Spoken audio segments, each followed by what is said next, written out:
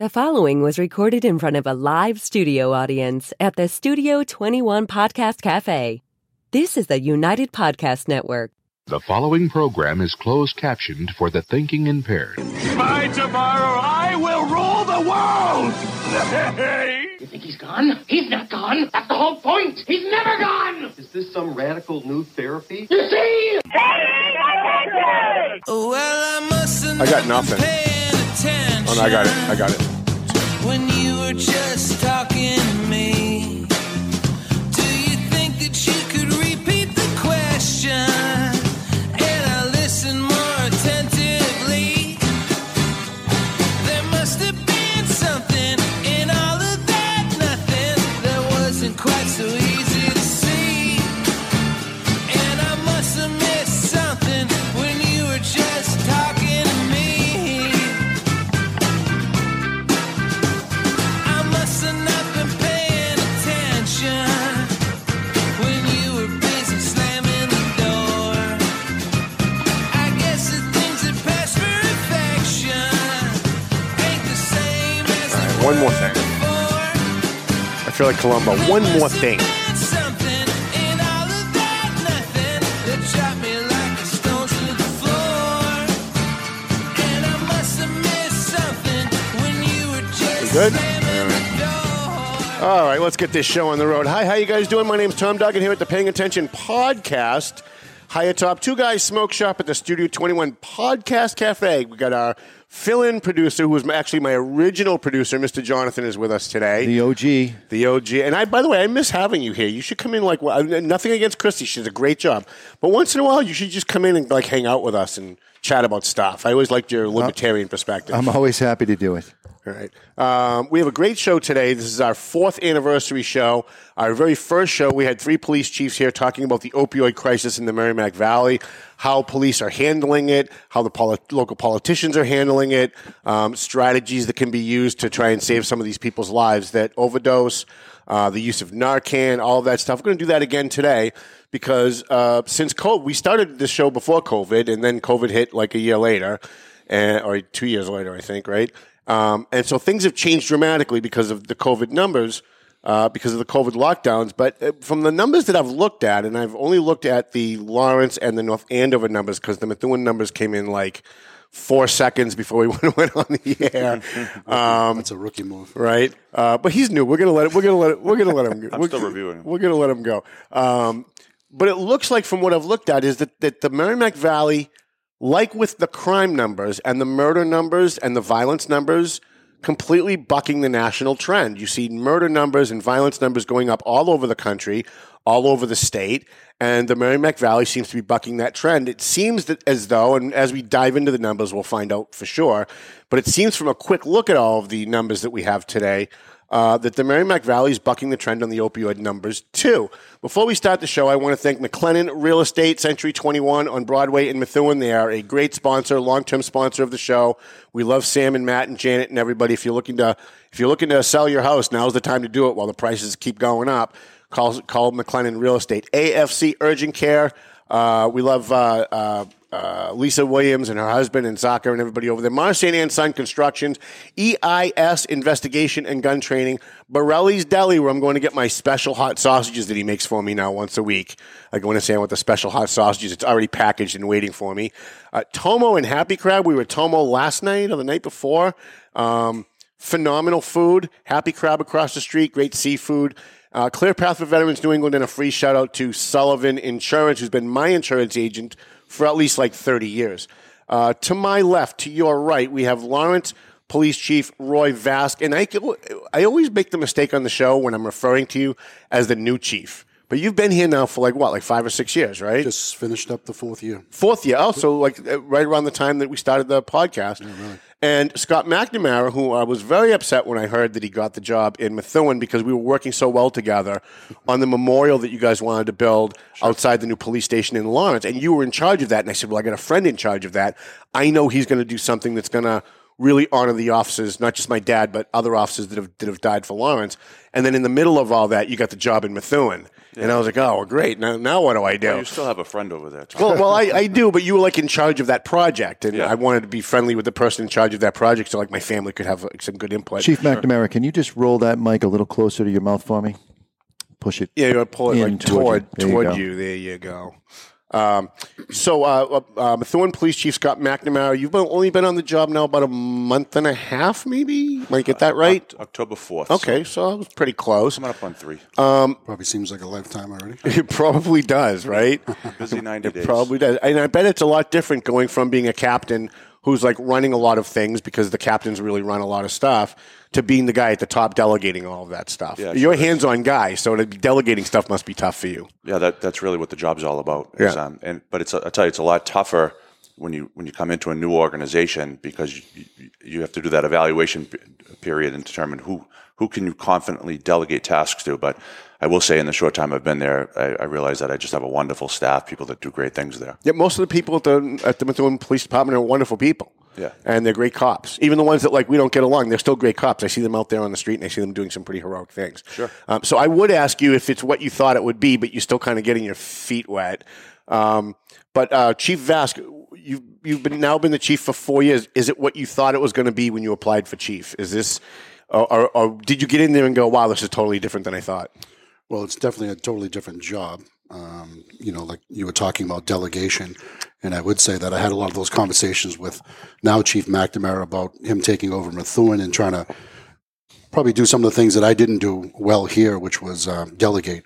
I was a hands-on person in the job that I was doing at the PD before being the chief, and for me, it was I want to be all in on everything, and to try to do all the things that required as a chief. It really took its toll on me. So I kind of talked to him about that, but to his point, he has a different perspective moving into a place where he has to find those people that he can delegate to. Thankfully for me, I had him and some other people that I can rely on and still rely on to do those things. But it's a learning curve. For sure. Yeah. What's it like you two guys worked together in Lawrence and now you're working kind of together as chiefs of two different communities? What's that like? That's got to change the relationship a little bit, right? No, it's from my perspective. I won't speak for the chief, but it's great. Someone that I can pick up the phone with, and I had that relationship with Joe as well. Joe is, for all things over there, whatever. But Joe is a guy that had a lot of history, a lot of experience that I would call and rely on and ask questions about different things. But our relationship is a whole lot different because we worked very closely together. And to your point about the new station project, him and I were on those calls 4 times a week on the project, trying to get that thing, and the pressures that go with that. It's a once in a lifetime opportunity to try to build a state of the art jewel of the Commonwealth. I say $59 million police station, but with it comes a lot of responsibilities and a lot of stress. And I'm sure he can say the same. So, but there's that that bond and that closeness, and he's certainly one of those guys that I trusted that I could talk to about things that you just can't talk to about everybody else. So for me, it was easy having him there. And of course, now he's kind of screwed me leaving. Right. You know what I mean? But so you had to fill a captain's seat, right? When he left, you had to fill a captain. Who filled his seat? So we've now have 3 captains: Captain Maurice Aguilar and Mo's a good guy. Fabian Guerrero and Mike Mangan, who are all very intelligent, very capable individuals for sure, and they all have their strengths and stuff. So that you just kind of have to put those pieces in. And Lieutenant Mangan, to your point, now Captain Mangan has taken over where Captain McNamara, now Chief McNamara, left in the staging project working on that with me. So good. Again, very intelligent, former military person like that. So I remember when he got the Exchange Club Police Officer of the Year, I think like maybe 6-7 years ago, maybe around that time. And people were looking at him then going, he's going to be a good official. He's going to work his way up. Yeah, very capable, very intelligent individual. So I know that he'll do a great job in Mac's absence for sure. Yeah. So when we talk about the opioid crisis, it's hard to talk about the opioid crisis without talking about the homelessness issue. Mm-hmm. And we've noticed that throughout the valley, there's been different strategies on how to deal with the homeless addicts. There's a lot of addicts who aren't homeless. They have they have homes, they have jobs, they're functioning, but they're still addicted. But it's the homeless addicts that seem to cause a lot of the quality of life issues in the valley, especially if you study what's been going on in Lowell. I've been really looking at that pretty closely. And they seem to have problems that Lawrence, Methuen, North Andover don't seem to be having. So I'd like to talk about that a little bit. The strategies each community is using when dealing with the homeless addicts. I would say for Methuen, we're fortunate that it's not, in terms of visible homelessness, it's not a real pervasive problem in our city, thankfully. But where we do encounter it, we send our staff out. Of course, we have two civilian employees that are part of our CARES program, and those two ladies do absolutely wonderful things. And they are Cole Welch and Jacqueline. Jackie. Yeah. But they do amazing things, and I mean, their primary purpose is to deal with the addiction issues and intervention in that regard. But these things are often intertwined: homelessness, mental health. Something we hope to build on, but those two have become particularly skilled in terms of making referrals, at least in those cases where it's not their primary purpose. They still intervene on our behalf. Mm-hmm. They find the local stakeholders and they make those referrals, and they've made a real difference in Methuen over the time that they've been here. You do have a couple of encampments in Methuen. Homeless encampments. I know TMF goes and feeds the people behind the rail trail. Rail trail, yeah. Where they are.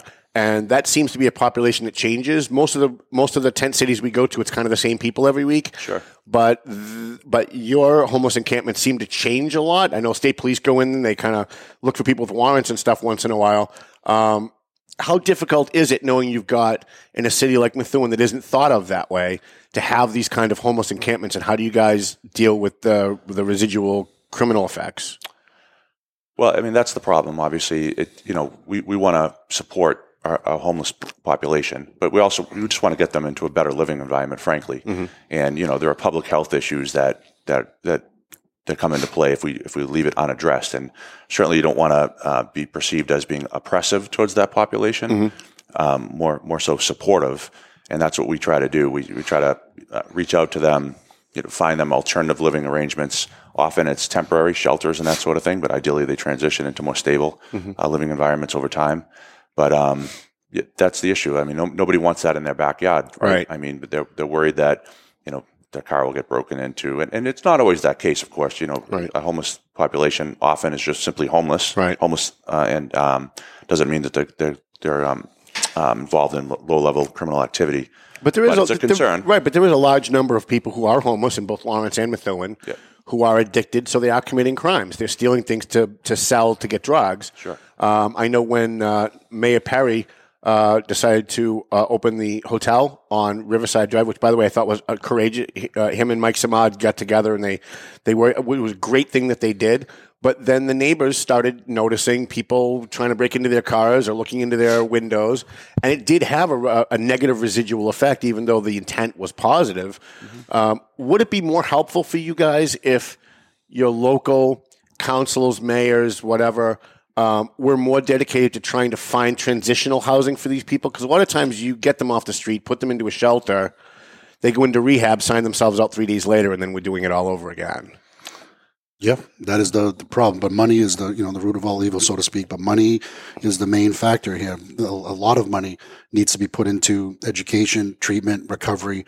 When these individuals are arrested, as an example on possession or whether they're doing crimes, part of that should be a mandatory 30 days, 60 days, 90 days in a rehab facility. That costs money and things like that. But we're just, to your point, when you said that they're back out there, they signed themselves out, we're just kind of pushing it down the curb. We're trying to push them at Methuen, they're pushing to Lawrence. I mean, it's just a never-ending cycle. But in order to really make a big difference, big money has to be invested in recovery and treatment and getting these people to break the cycle. Or they're just going to continuing to go down that path. Has Sheriff Coppinger, when he was here, seemed very dedicated to increasing the number of beds and stuff like that they had available. Has the Sheriff's Department made it easier for you guys to do that, or are they just kind of focusing on the people that come to them?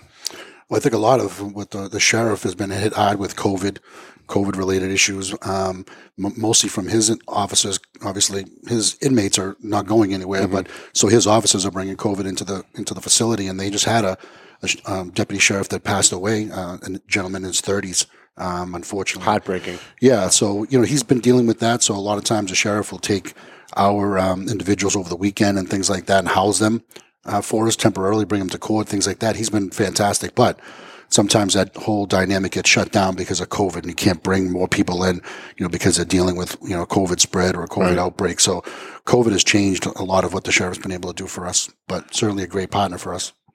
Chief, Methuen is not thought of as a big overdose community, right? It's really kind of thought of as a town, even though it's a city. It's the town known as the city of, or the city known as the town of. Yep. What do your numbers look like as far as calls for overdoses and deaths? What do those numbers look like? So where we are in comparison to last year, this question was asked just a couple months ago, and we were really trailing the national numbers. The national numbers are roughly up 28.5% this year in terms of overall overdoses, but Methuen were more or less stable. 2020 we had 50 overdoses, and this year we're just at 53, so about a 6% increase. Can you give me those two numbers again? 50 overdoses in 2020. Yeah. And 53 in 2021. Okay. And Right. we have a couple days left in the year, of course. So that stayed pretty steady. Yeah. And those are just overdose calls, or those the deaths? No, those are calls for overdoses. Calls. And we've had 1, 2, 3. Because at some point, while 11. you're counting, at some point, what I'm going to do is I'm going to start matching up the opioid deaths in the valley with the COVID deaths, and see which one is more of a threat to our society. Because I kind of suspect, even though I haven't looked at those numbers and compared them yet, that the overdose numbers are going to be bigger than the COVID numbers. No? Certainly not in cases, but in deaths. Good question. I think even the deaths are more for COVID right now than, at least for us, than overdose deaths, believe it or not. Well, good. I'll have to take a look at that as well. But yeah, I mean, it's tragic that we've lost 11 people. Mm-hmm. But that number would certainly be a lot higher if not for the outreach efforts that take place nowadays and compared to several years ago. Right. What do your numbers in Lawrence look like? Whenever I tell people crime is down in Lawrence, nobody wants to hear it, right? Because everybody has their preconceived notions of what Lawrence is supposed to be.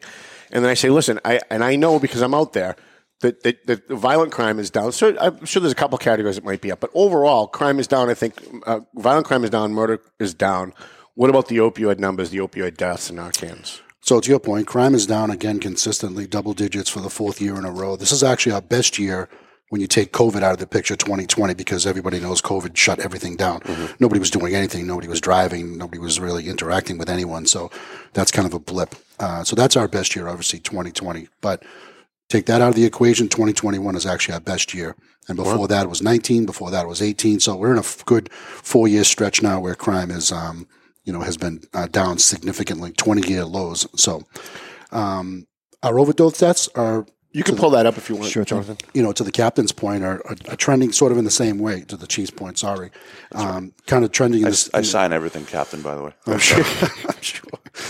So kind of the same. It's funny, not funny, but I saw the same national trends where 2020, because of COVID, really spiked the numbers because everybody's home, people are losing jobs, the stress level, all of that stuff. We haven't seen that. 2020 was actually a better year than 18 and 19 for us, and now 21 is actually a better year than 2020. Even in the fatal department, we've had 19, unfortunately, but it's down from 29 in 2020, 33 in 19, 26 in 18. And overall, the statistics are pretty close. We're down a little bit, and our Narcan use is right on where it kind of is every year in the 107, 115, 112 range. So in the last 4 years, Methuen's lost about 103. Lawrence has lost 1,042. So that's really, it's about 1,100 people have died in the last 5 years from opioids, which, I mean, that's 1,000 people. That's a lot. That's a lot. 1,000 or well, do I have? So 26, 33, 29, and 19 is what? 20, I just 30, had it up, 50. but I lost it. It's about 100 people for us in the last 4 years. Do you talk about the COVID numbers, Tom? Yeah. Oh, COVID. No. The OD numbers. So we've had 26, 33, 29, and 19 in the last 4 years. What was I looking here? Whatever your math is on totals. that one, it's about 100 something. Fatal. Okay, 107. So 107, 53, so that's 100 and... I was looking at the total number of calls by accident. Yeah. So that's about 160 people that we've lost in the Merrimack Valley because of opioids. And that's down, right? Because it was a lot higher previously. So what are the strategies you guys using to get those numbers down? That doesn't just happen by accident. That's not just something that it just happens on its own, right? So... I know the chief talked about the CARES program and things like that. I think every community is doing some version of that outreach and follow up to try to get people out of that cycle, and we're doing the same, following up on every overdose, finding out how we can give this person treatment, get them resources, get in contact with their family, which is sometimes the biggest thing that we have going for us. Try to get them involved to help us. Does that actually help? Because it seems like when we recommend that people on the street call home, talk to their family members, they get violent with us. I'm sure, listen, there's a dynamic there where they've probably have tried that, and it's, eventually you try, and then they throw them out or whatever they do. So I'm sure there's some of that. But you need resources behind you. You need a family behind you if you can, to be advocating for you, helping you, talking to you, being with you, and sometimes being with you more than anything can help. But you and I talked before too as well that these numbers are a little skewed, and that Narcan has really saved a lot of people's lives. I think we would lose a lot more people, and also the overall amount of ODs that are being reported is not totally accurate here either because of Narcan. And I think I gave you the example where some individuals could be in their house shooting up, somebody ODs, buddy gives them Narcan, they don't report that case. They don't go to the hospital, receive treatment. A lot of times, unfortunately, they keep on doing what they're doing. Mm-hmm. And we don't get that statistic. So there's probably a number of those that have gone on in every community that we're not accounting for in the opioid overall numbers. So Narcan is prevalent everywhere. We have it, fire department, ambulance, obviously the hospitals, but individuals now have it. It's given out pretty easily. So, which is a great thing, right? We're saving lives, but we're certainly losing some of the numbers in that. Those OD cases where someone of a friend or whatever gives someone Narcan, saves a person, brings them back, doesn't get reported. So there's also a negative. There's always positive and negative in anything, right? There's also a negative with the Narcan where before Narcan, people might have been afraid to shoot up too much or shoot up something that's too strong. Sure.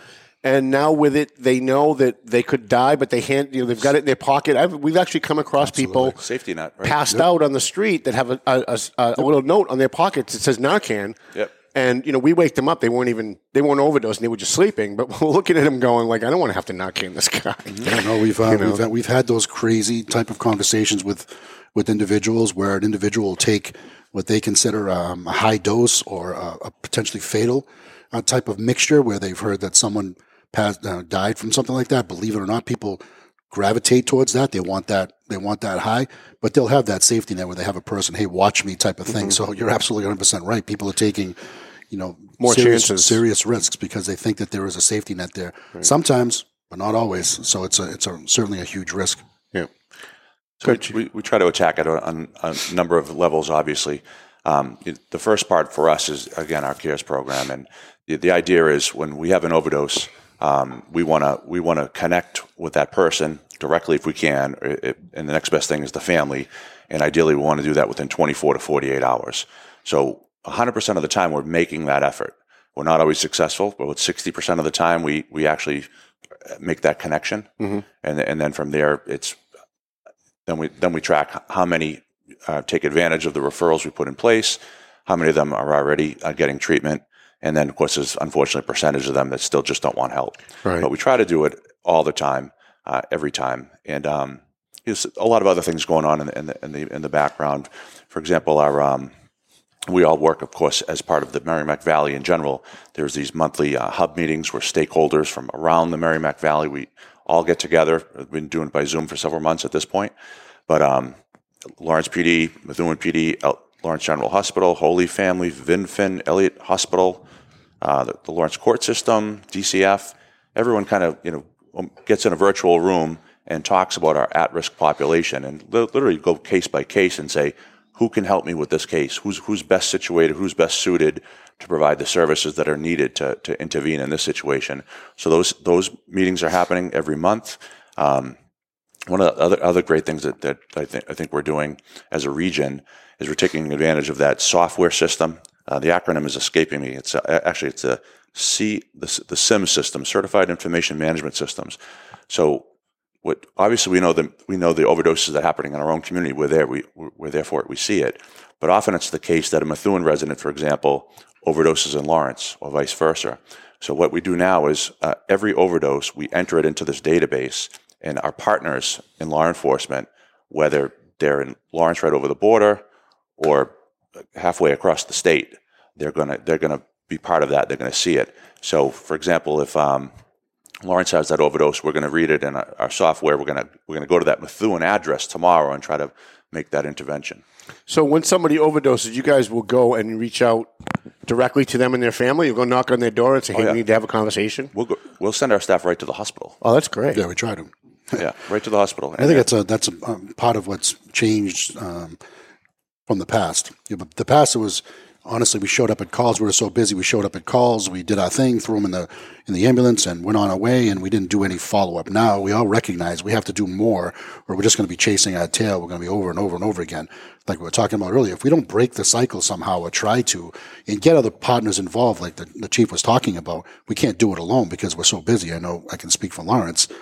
With 70,000 calls a year for service, we need other people to help us. But in order to have any sort of impact and hopefully break the cycle, we need to be more involved than just answering the call, throwing them in the ambulance, and going on our way. Mm-hmm. That doesn't work anymore. You had, and I don't know if the new mayor has continued this, but you had under Dan Rivera, you had a homeless coordinator working out of the mayor's office. Was that helpful, or was that just kind of a side thing that was going on? Like, did that actually help you guys in dealing with this, or was that really just something political? I think every person looking at the problem, so to speak, helps, right? I think we need to expand it. I think it's a bigger problem than people just want to realize, or again, it's money. We need to throw resources at it. I think a lot more people need to get a lot more involved in the issue to have more of an impact. One person alone isn't going to do it. So was it helpful? Yes. Could it be improved upon? For sure. And I think it needs to be expanded. And I know that we're trying to do that with mental health. We were awarded 2 grants of almost $800,000 in total to try to get more mental health, and a lot of it with the homelessness, as you were talking about. So a lot more needs to be done, but a lot more people need to get involved than just the police, Right. And the chief just talked about an example of where a lot of people are involved. Thankfully, they are helping us. But that really needs to be, a national sort of, thing. Is there a value in the decriminalization of the drugs themselves so that the police don't have to get involved on the arrest side, and then free up that money so that we can get more aggressive with the treatment? Because there's a finite amount of money. Yeah, in my opinion, that's the way we had to handle this. I mean, this is a situation we certainly can't arrest our way out of. I think we've learned that over time, that this is, essentially a national crisis, and it has to be addressed almost from a healthcare perspective. Mm-hmm. So I'm pleased that we've made the moves in that regard over the last decade or so. How do we motivate our local city councils, mayors, elected officials, state reps to dedicate more money to A, treatment, but B, I think more importantly, getting them out of that environment, off the street, and into some kind of transitional housing? Well, I think, I think they are changing. Times are changing, if you will. And I think you've seen that in a lot of different, issues in America, so to speak. But so I think their eyes are opening, and I think they want to get more involved. I know in our councilors and talking to them, they want to see more done. And then it starts with the police, and then from there we have to educate them that we can't just be the only ones doing it. So I think there is a desire to do more, but again, I think the funding starts before the city council. It starts at the top. It's a national thing. The president and all those people need to dedicate more funding down to the states, and the states down to the municipalities to do more. Like I was telling you, we've applied for grants, so those grants are going to allow us to do more.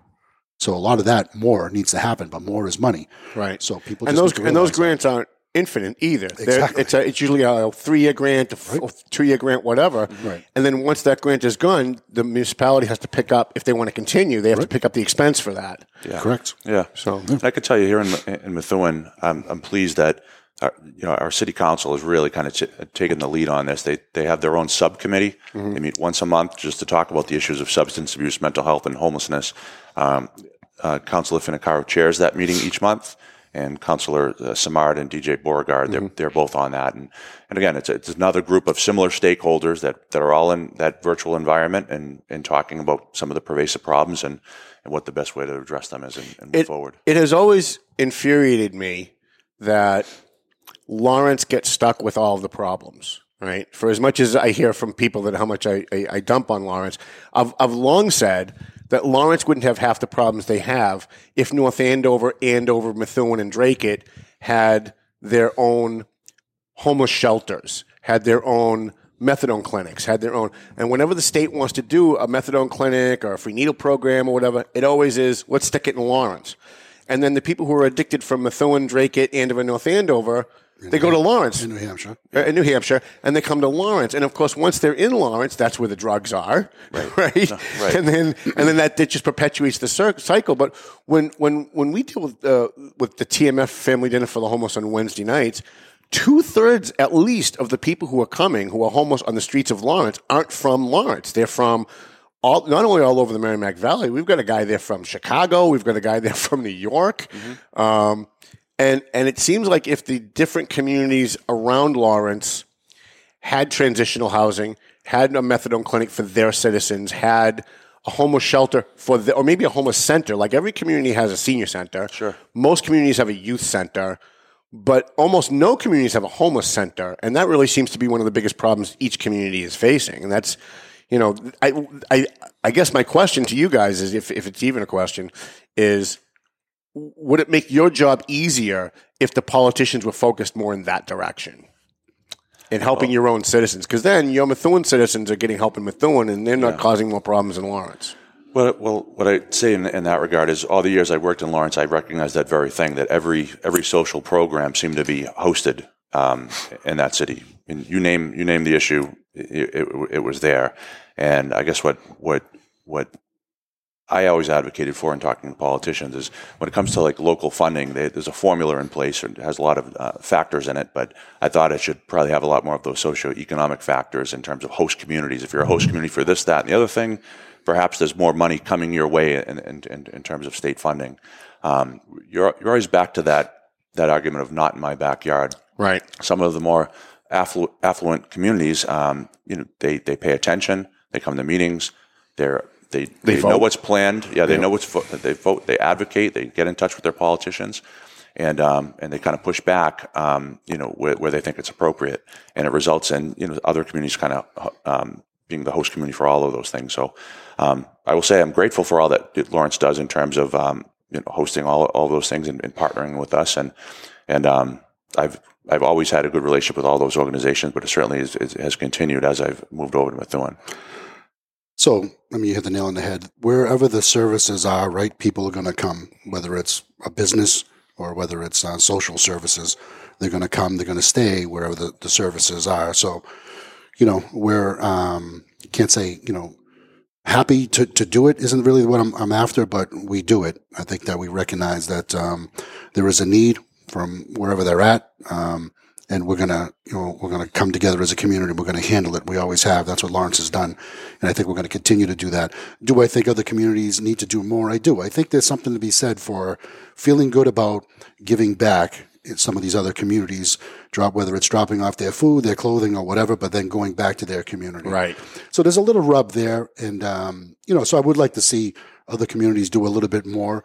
And in that regard, but we certainly recognize that we're getting funding as a result. There's a trade-off, but I do think that if you really want to do good, I think you could do a little bit more than what you're doing, and just not, making yourself feel good so you can talk, to your pals at a cocktail party saying that you did something good. I think that dynamic needs to spread a little bit more, and I think it's a good point on your part. I try every time we talk about the opioid crisis or homelessness on the show. I always try to push Dracut, Methuen, Andover, North Andover need to be doing more. They need to have a homeless shelter, because I think of it as from a consumer's perspective. If I live in North Andover and I've got a $500,000 home and I've got a wife and 3 kids, and all of a sudden my life falls apart and I end up homeless for whatever reason, the wife throws me out, I end up addicted, whatever. There's no place in North Andover for me to go. Like, there's no place to go get a sandwich. There's no place to go stay for the night because I'm homeless. Right. Where am I going to go?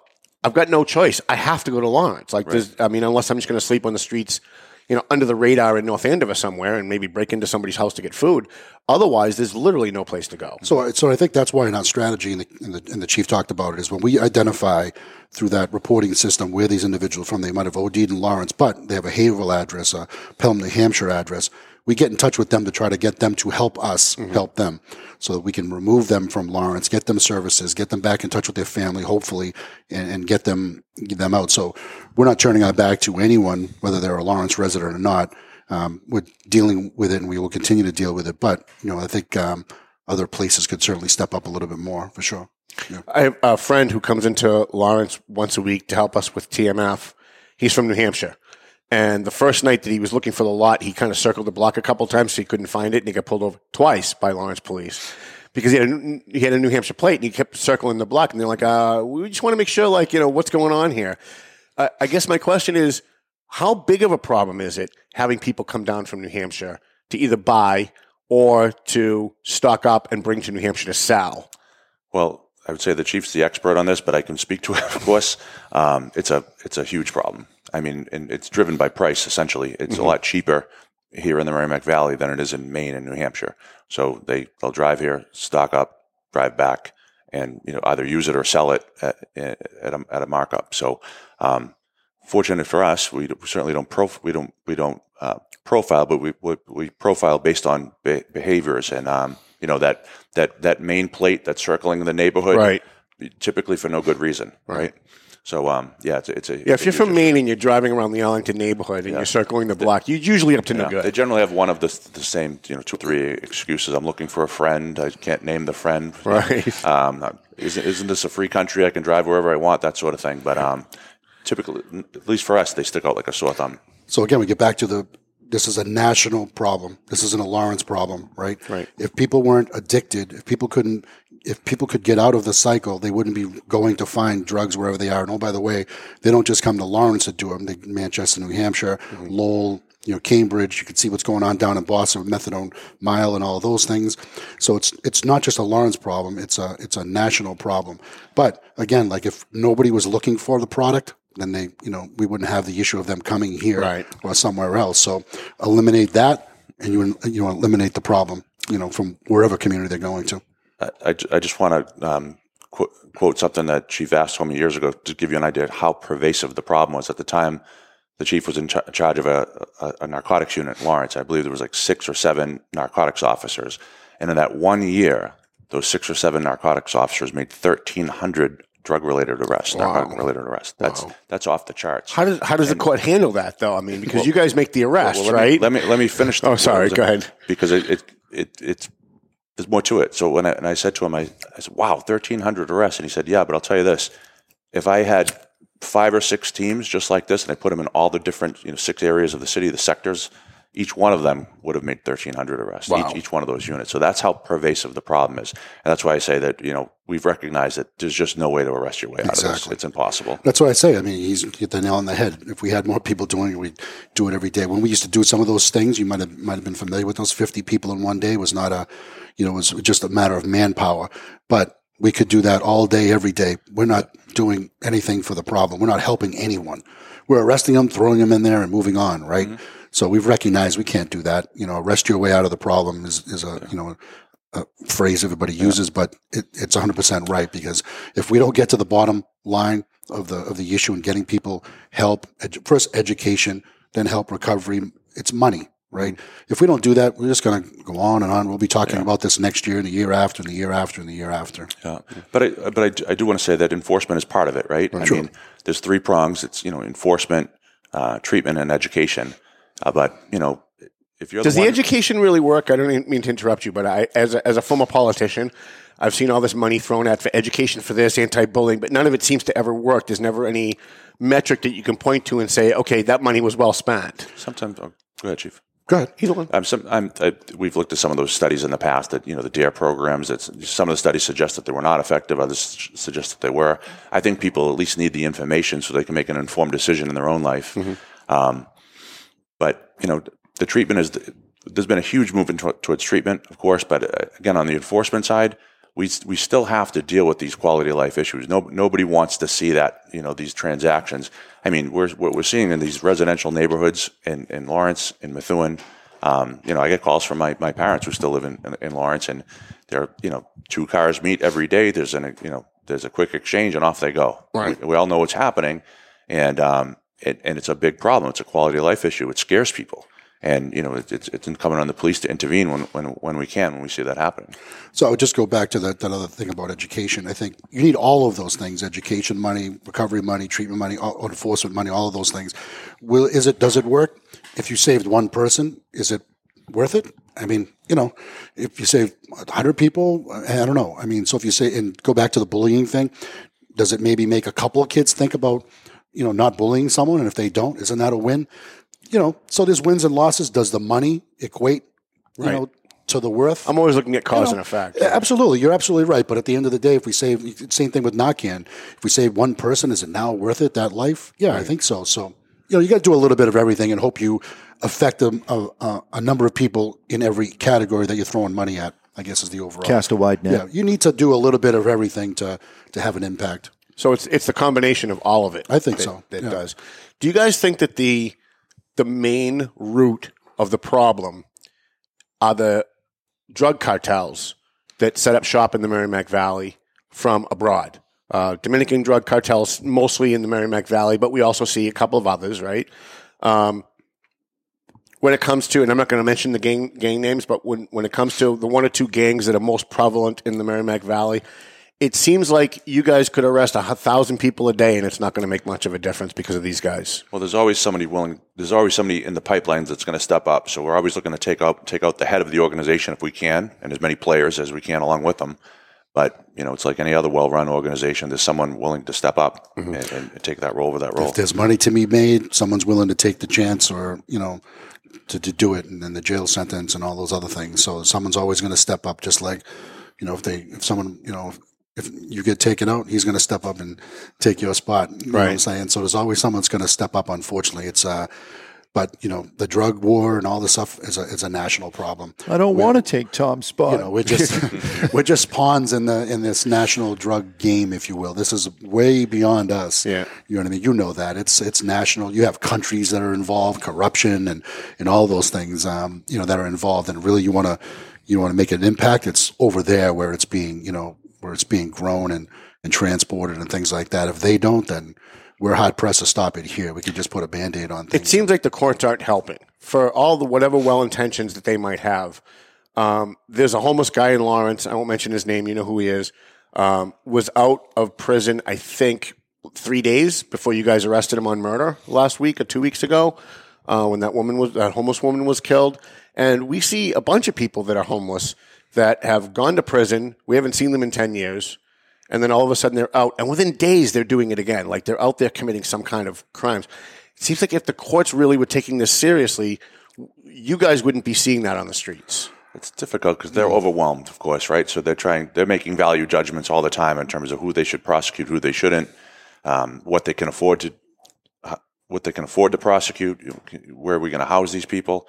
I will say that, the sheriff is, I think, making huge inroads in terms of introducing education and vocational opportunities for inmates and giving them some sort of path to transition when they get out. Right. They have a skill. Now they get out of jail and hopefully get a job, have some sort of stability in their life, hopefully housing and that sort of thing. And you hope that, whatever maybe he has them, whatever his percentages of people that have gone into those programs, I wonder what the win percentage is that never, recidivism rates, and things like that. You have to wonder his programs that he's enacted, how many stay clean. And that's what you want. You want to hopefully break the cycle.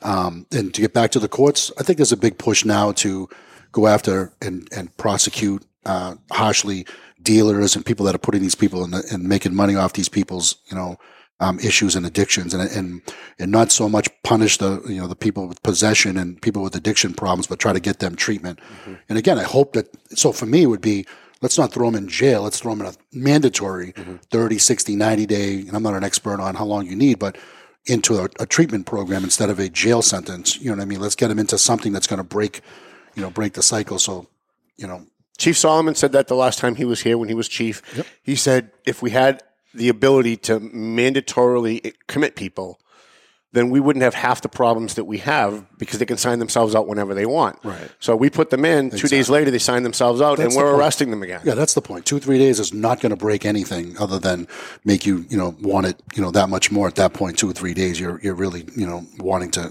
go out and get some more. So I agree. I think you need to, let's, instead of putting them in jail for 6 months, let's put them in some mandatory facility where they're getting treatment for 90 days, if that's what, How do we do that? Do we have to get our state reps together and get them committed to Because if you're going to put them in a facility, you have to have facilities to put them in, right? Which is going to also cost money. Yep. So is it that we get our state reps?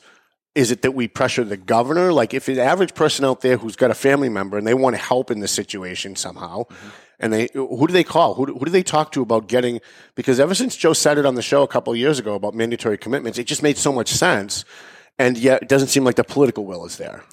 Well, it's all about money again. You know what I mean? And that's what we experienced, 25 years ago with mental health, right? I mean, there's a population that really needs to remain committed and hospitalized because, you know, they're in harm's way when they're on their own on the street and there's nowhere to put them. Yeah, they closed down all the facilities. Yeah, all the facilities are closed. And it's kind of the same issue we're dealing with now. I think everybody in utopia, we would love to have plenty of beds and plenty of treatment centers and be able to, you know, provide the resources that are needed for everybody that needs it. But I think it's a money situation. We don't have that ability locally, you know, to have that direct effect in this particular strategy because we don't have the kind of money. We don't have a facility that we can mandate people to go to. So again, it's a national, if not state, if not a national type program where everybody needs to get on board that these certain things need to happen to try to have a more of an effect instead of, you know, the way you're going to dry up the drug market is that if nobody wants it anymore. Mm-hmm. People stop drinking Starbucks for whatever reason, they're going to dry up, right? So if people stop doing heroin, they're going to dry up. They're going to go on to something else or whatever. But so that's really where you're going to make your greatest gains are not in law enforcement, in my opinion, unless you go there and, you know, start, you know, burning down fields and all that. And again, that gets back to the whole, you know, countries and all that corruption and things that go on so that you don't see that happening. Because for me, why wouldn't that happen if that's where it is? Right. You know what I mean? So yeah, we should be sending that. When we were in Afghanistan for how many years? We should have spread chemicals on all those poppy fields. Just gotten rid of all of them. I mean, that would have helped a lot. Well, again, like so, if we're not doing that, then we need to look at the other way, which is dry up whoever wants it. Mm-hmm. You know what I mean? So you can have as much as you want, but if nobody wants it, then you're out of luck. That's great because that goes right into my next topic, which is fentanyl, carfentanil, and the things that the heroin and other substances are being cut with that make it more addictive so that they can't get away from it. Exactly. They can't stop using it. They can't, as a user, dry up the money supply of the people that are actually producing it. What's more sinister than that? So you're actually now having cocaine and marijuana even, you know, laced with fentanyl. Why? Because cocaine, you know, they say is not as addicting as, you know, heroin and things like that. So they want to try to create more addicts. Right. So people that are smoking marijuana, we've seen cases of that, people ODing for that, and also cocaine being mixed with it. And we've had some tragic cases of people dying, and come to find out they thought they were doing cocaine, but in turn they did fentanyl, did too much, and you know they're not used to it and died. So right. Yeah, it's a lot more sinister than that. They're trying to create more addicts every day. Yeah, it's really scary when you think about it. I mean, marijuana, unfortunately, is pretty pervasive even in young populations, and if it's being purchased on the street and it's being, you know, cut with that agent, you know, you can see that could be a real transitional drug problem. Pills, I mean, Adderall, I mean, Oxys, everything's being, you know, mixed. And again, they're trying to get more addicts out there. And they don't care if someone dies as a result. They're just hoping that they can hook them. And now they have a new addict. In fact, the feds had, when they did that big raid, maybe 4 or 5 years ago in Lawrence, when the feds came in and cleaned out a whole bunch of gang members, they actually had audio tapes of surveillance that they had done on the guys that were pushing it, the guys that were the heads of the gangs, and they were laughing about how many people were dropping dead each week. Wow. They were, I mean, when I added that into the story, I had to go back and I had to reread it 3 times to make sure because it didn't seem right. And the U.S. Attorney's Office released it and said, no, this is right. I mean, these guys were on the phone laughing about how many people were just dropping dead every day from the fentanyl and carfentanil. And yet the fentanyl and carfentanil are more pervasive, and yet your numbers are still kind of going down. Is it that people are getting more used to it? Are people's immune systems getting more used to the fentanyl, carfentanil, so fewer people are dying from it? Or I think there's just such a push on both sides. There's the push on the dealer side to make it more addicting, and there's a real push on the law enforcement side and other stakeholders on that side to treatment, Narcan, you name it. Mm-hmm. We're doing everything we can to reach that at-risk population. So it's just a collision of those two ideologies. And I think we'd not be honest if we didn't say a lot of it is don't want to swear, but a lot of it's luck. You know what I mean? That the very fine line between a little bit of fentanyl and maybe a little bit more would have killed that person in a different instance, or would have killed you but not me, or Narcan got in the way, things like that. I think having a lot more Narcan available is really, in terms of here, I don't know, again, I think that's, how much of that is really being distributed in other parts of the country that are driving those numbers up, ours down. Narcan is certainly readily available here, funding and those things. Maybe it's not out there. Maybe they're not hitting people as much as they are. Maybe people themselves don't have Narcan available like we have here, and that could be driving their numbers up and ours, either staying steady or lower. So that'd be something that, to take a look at. But certainly here, we're fortunate that it's stayed steady.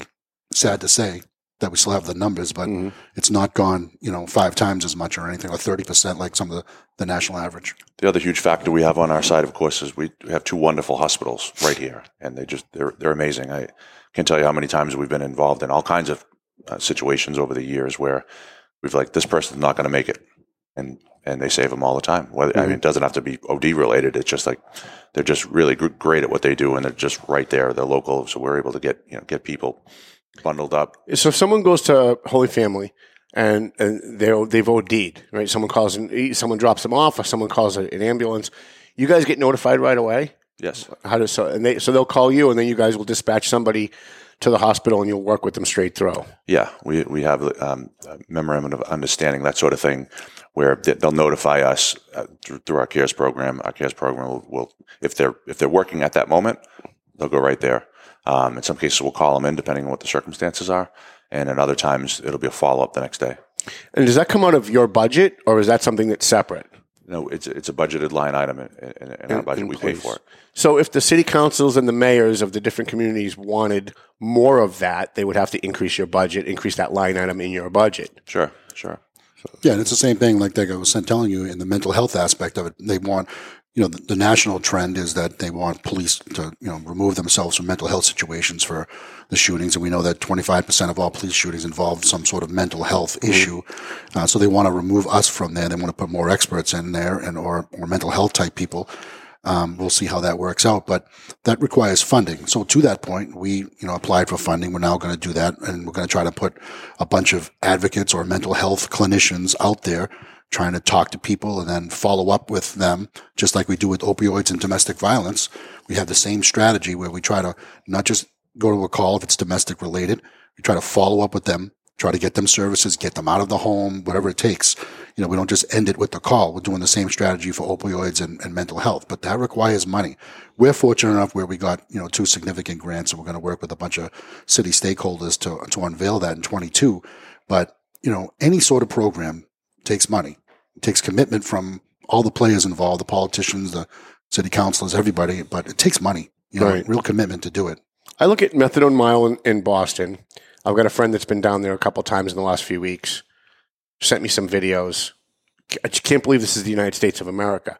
But then I look at the homeless addicts in Lawrence. I look at the different encampments that they have. They're all out of the way. They're not in your face. They're not on the streets. They're not on Broadway the way they are in Boston. Mm-hmm. And I wonder why that is. That is it in Boston they just tolerate it, and if it happened in Lawrence or Methuen, you guys would just clean it right out and send them on their way. Like, why is it that when you drive through Boston and you go through Methadone Mile, it looks like you're literally in Mogadishu, and yet you come through Lawrence, and Lawrence has, Lawrence, Methuen both have homeless encampments, but they're out of the way. Like they're hiding. They're not like on Broadway, on Essex Street, on Hampshire Street. Well, I think you take your guidance first and foremost for the people you work for, the taxpayers. The taxpayers will tolerate something, and they might not tolerate nothing. You get a lot of guidance and from your elected leaders.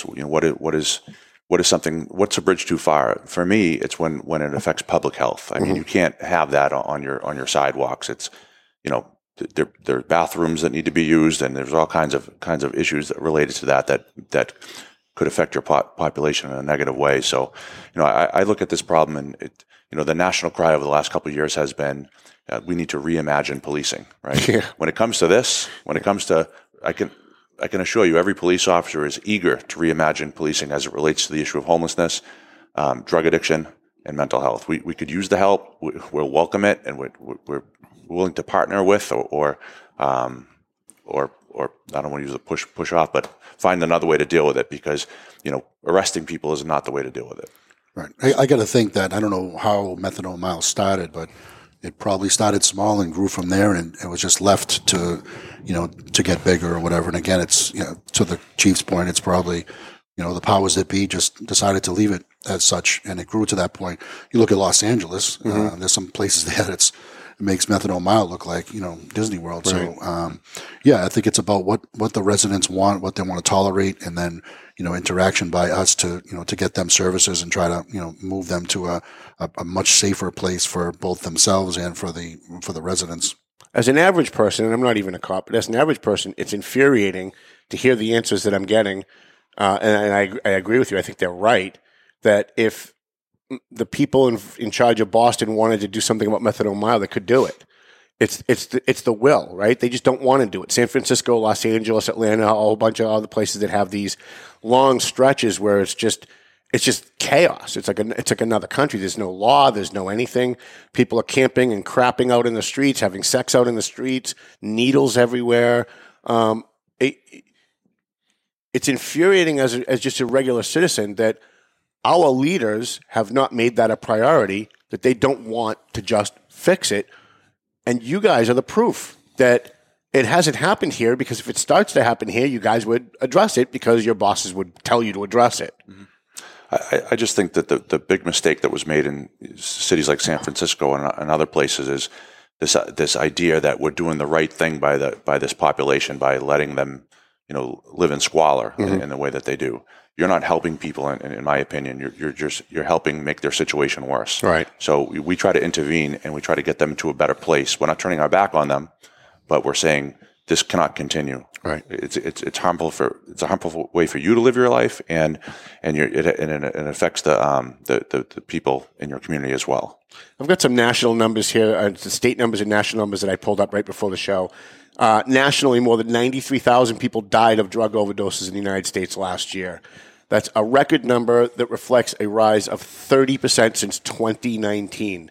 In Massachusetts, there were 2,104 confirmed and estimated opioid-related overdose deaths in 2020, an estimated 102 more than the prior year, slightly above the previous peak of 2,102 in 2016.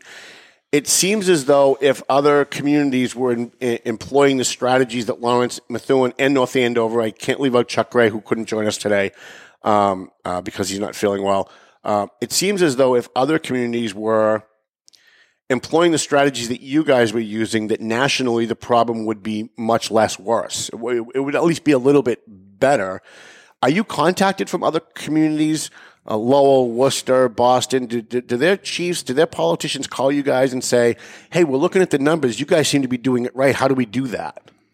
I think it's pretty standard when in all aspects of law enforcement, when you see somebody doing it right, I mean, it's just like that in the NFL, right? When somebody has an offense that's working, you want to mirror it. You want to just, call that person, learn what you can about it, and do it in your community. So sure, I try to, I'll be honest, I try to steal what I can from what I've learned in Lawrence. They do a lot of things well. Like, of course, the chief just spoke about the two wonderful grants that he landed. I've now looked at that and said, hey, this is something we need to go after. Methuen can obviously benefit from grant funding in that regard as well. So yeah, we do get calls. I mean, as I said, I'm really proud of our CARES program and our staff that does that. So, people look at that and say, how can we do it in our agency? There is a lot of back and forth all the time, with the chiefs I can see in the Commonwealth. A lot of them are doing a great work in some, stuff that we're not even doing here, that we try to, steal from or mirror and get suggestions on. But it goes, back to your point. It's about, beyond the police department wanting to do it. It's got to be the citizens want it, the city council wants it, the mayor wants it. You take your orders at some point from someone higher than you, and you try to implement it. So it goes beyond just what we try to be innovative and come up with things, and we, try to pick things that we feel like are working across the country and in Massachusetts. And I think that, if it works for us, we'll try them. But at the end of the day, you need the green light from above, and sometimes that's money too. Do you guys work with the New Hampshire law enforcement Because it seems as though everybody agrees that part of the problem is people from New Hampshire coming down because it's cheaper in the Merrimack Valley than going back over the border. It would seem like an interstate kind of task force with you guys and not just Salem, New Hampshire, but maybe New Hampshire State Police, whatever, to try and stop this at the root cause, to try and go after the cartels, the gang members that are pushing it into Lawrence or pushing the equipment into Lawrence to make it in Lawrence and Methuen, North Andover. A lot of the reason why it's cheaper in the Merrimack Valley is because this is where it's being made, right? We know from supply and demand that, the closer to where something is being produced, the cheaper it's going to be, right? Yeah. Well, one of the things, of course, we have these task forces, and some of them, transition across the border. What's the cross-border initiative, Chief? That's one of them. CBI. So CBI is. I've met with the leaders of that organization in the last couple of months, and we're looking at putting an officer on that as part of a task force. But we have 2 other task force officers that are part of FBI, DEA type of operations, and they are involved with other border-related issues and jurisdictional-related issues. So we are coordinating in that regard all the time. I mean, everything from fireworks all the way up to, to narcotics. We're working with both our state police, New Hampshire State Police, and then obviously DEA, FBI, HSI, all of them. We have officers assigned to each of those task forces so that we're able to, hit the problem at different levels and obviously do larger cases and things like that. We want to coordinate those larger cases to have a bigger impact. I mean, at the end of the day, you'd love to be able to drive out the route, the dealing, if you will, that's happening in Lawrence, but it's going to take more than just local law enforcement that's going to 70,000 calls for service, right?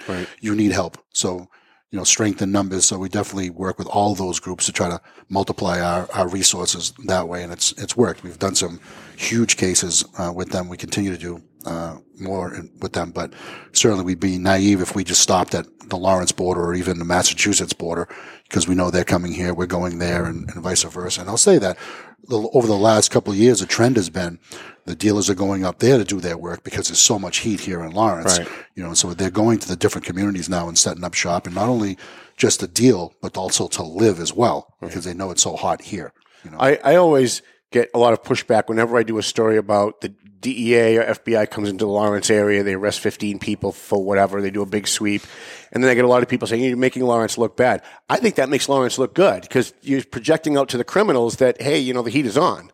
And maybe they'll, even just for a temporary, even if it's just temporary, they're going to Haverhill or they're going to Salem or Wyndham or Pelham for a little while because the heat is on. Well, think about that. You live in that neighborhood, right? I just gave you the example of my parents' neighborhood, right? So if there's a problem house in that neighborhood, all the neighbors know it. They all know there's an issue there. They wish for it to go away. So that day when the police show up, whether it's local, federal, or state working together, and you see the 3 letters on the back of the jackets, whatever, everyone's happy to see that's being addressed. Trust me. Yeah, for sure. I mean, anybody that's willing to come here and help. It's not costing us any money. Think about that. And again, we're talking about limited resources. We have 165 police officers here. We could have really over 200. So, we're limited in that capacity, based on your revenue. So you have to think of other ways to multiply your manpower. And that's a perfect example of how we can deal with the issue. So anyone and everyone is welcome here to come here and help us. I've always been curious, since this Black Lives Matter movement started a few years ago, why it never took hold in the Merrimack Valley. Why the anti-police, defund the police, all that craziness that is just ideological. People have no practical understanding of what that's going to actually mean to those of us who live in these communities. Why it never took hold, and especially like Lawrence, you would think with all of the drugs, the high number of police calls and the violence, which also spills over into Methuen, you would think that it would have taken hold here, that the criminals would have gotten together the way they did in Los Angeles and other places and tried to push this, and yet epic failure on their part. Like, you guys had a Black Lives Matter, one in the Merrimack Valley in Lawrence, and it was a success. Only one guy got arrested. Well, I think Matt can speak to this because he was involved in... Are you the guy that tackled Joe on Lowell Street? Was that you? It wasn't me who tackled him, but I was the one who said tackle him. No, I said arrest him, I should say. Yeah. So and he can speak to it because we were all there, and Mac had a big part in setting up the command of the event and things like that. But I like to think that although we're an inner city, we have a lot of people, we have inner city issues, we always will. But I think the core of the community really respects what we're trying to do, and the core of the community really wants to live, well, peacefully. They want to run their businesses and things like that. So much to the point that we were told on social media there was a lot of, you're not coming here and doing that, breaking windows and things like that just to do it. There was a lot of that. You're not coming here to do that. And it was going to be one of those, this side meets that side if that was going to happen. So I'd like to think that although we have issues, we have a strong community policing presence. We work with them on everything. We show up everything. And I think that's why we want to do that. So when times are tough, you can rely on your relationships. These guys aren't that bad. They have a hard job. They're trying to work with us. They come to the events. They're working with our business. They're trying to help us. Listen, they got to arrest. That's, on someone else's issue, not theirs.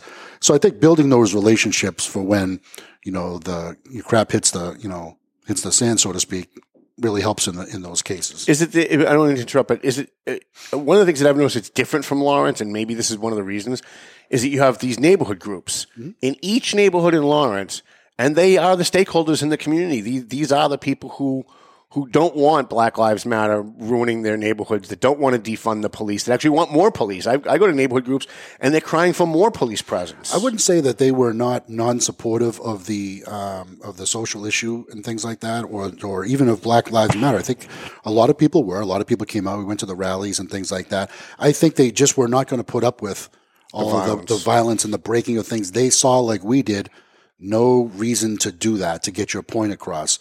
And we were right from the beginning, and Mac knows this, right from the beginning, we were all about come here as many times as you like, peacefully, and say what you want to say. You should have your right, for freedom of speech and all of that, and get your point across. Not a problem. Whether it's you want to talk about locally or nationally, the policing scene, if you will. But don't use it as an excuse to come here and trash the place. You know what I mean? I think that's what the message of the people behind the scenes were doing as well. And that's another thing that speaks to political will, because we had top-down support that said, what the chief just said is, hey, freedom of assembly, freedom of speech, have at it. We'll stay as long as you like. But when it comes to property crime, looting, vandalism, we will arrest you. And that was the marching orders that day. Is if that we start seeing that sort of thing, it's going to result in arrests, because we're not going to accept it, because we have business owners up and down Common Street, Essex Street, and all those areas, and of course all the way up Route 28 into Methuen. And the operations plan was such that we were going to let protesters say whatever they like and speak their piece, but also maintain a level of decorum. We have a question from a viewer. Ed Quinn wants to know, what do the chiefs think about the safe shoot-up centers for addicts? Safe shoot-up centers. So I guess that would be where somebody can go and they can, legally just shoot up if they want to.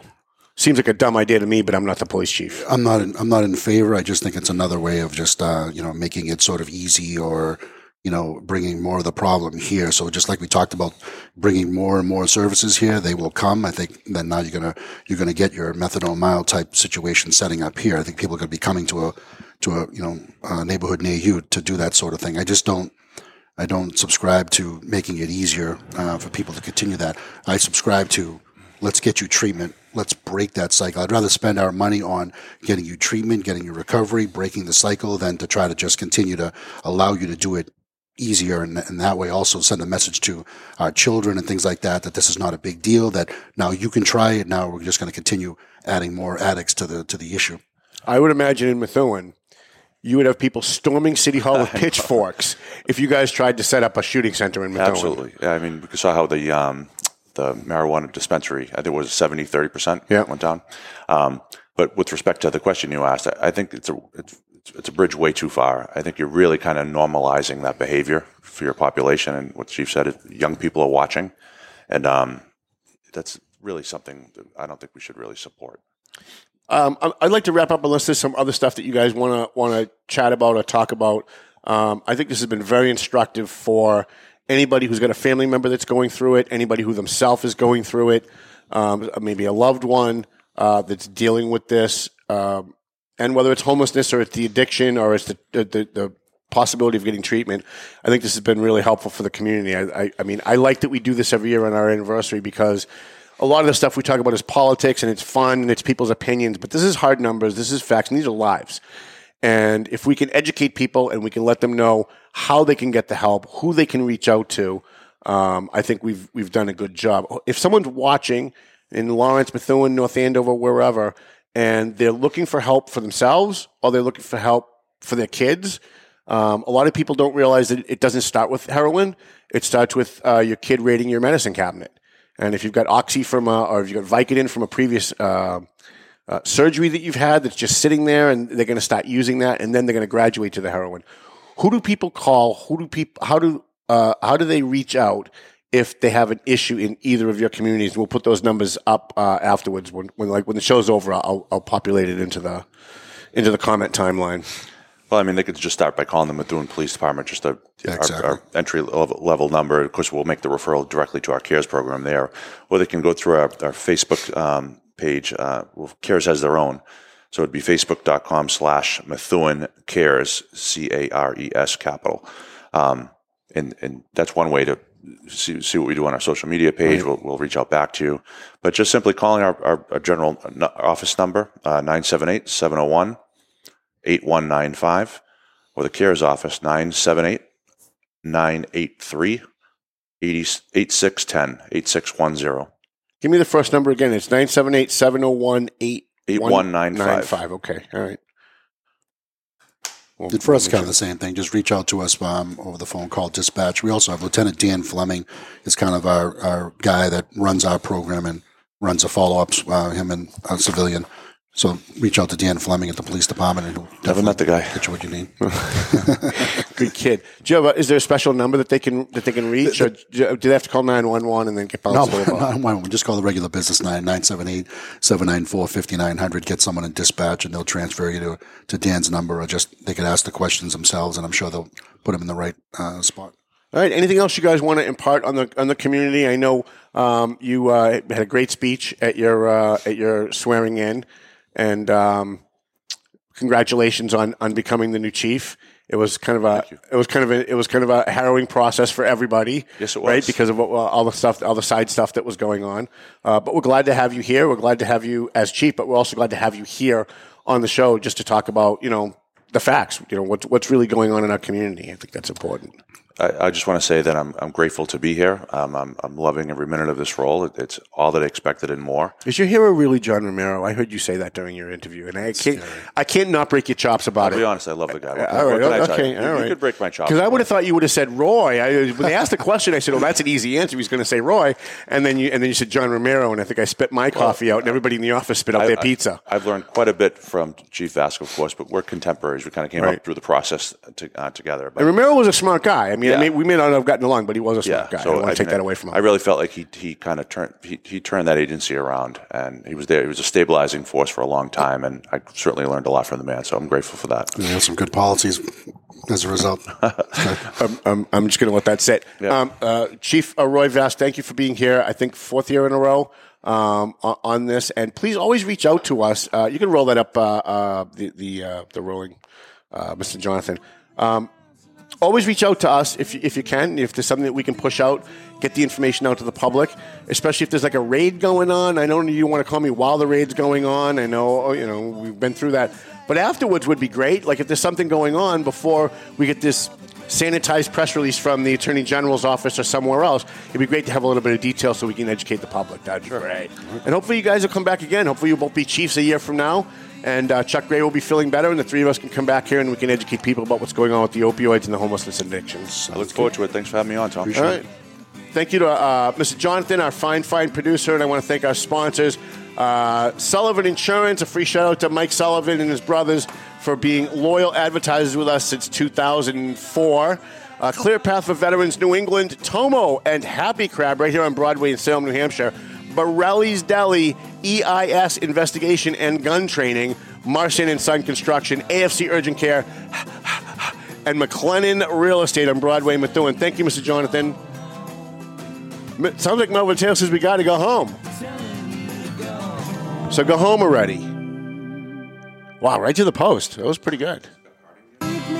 The views and opinions expressed by the hosts, guests, or callers of this program do not necessarily reflect the opinions of the Studio 21 Podcast Cafe, the United Podcast Network, its partners, or affiliates.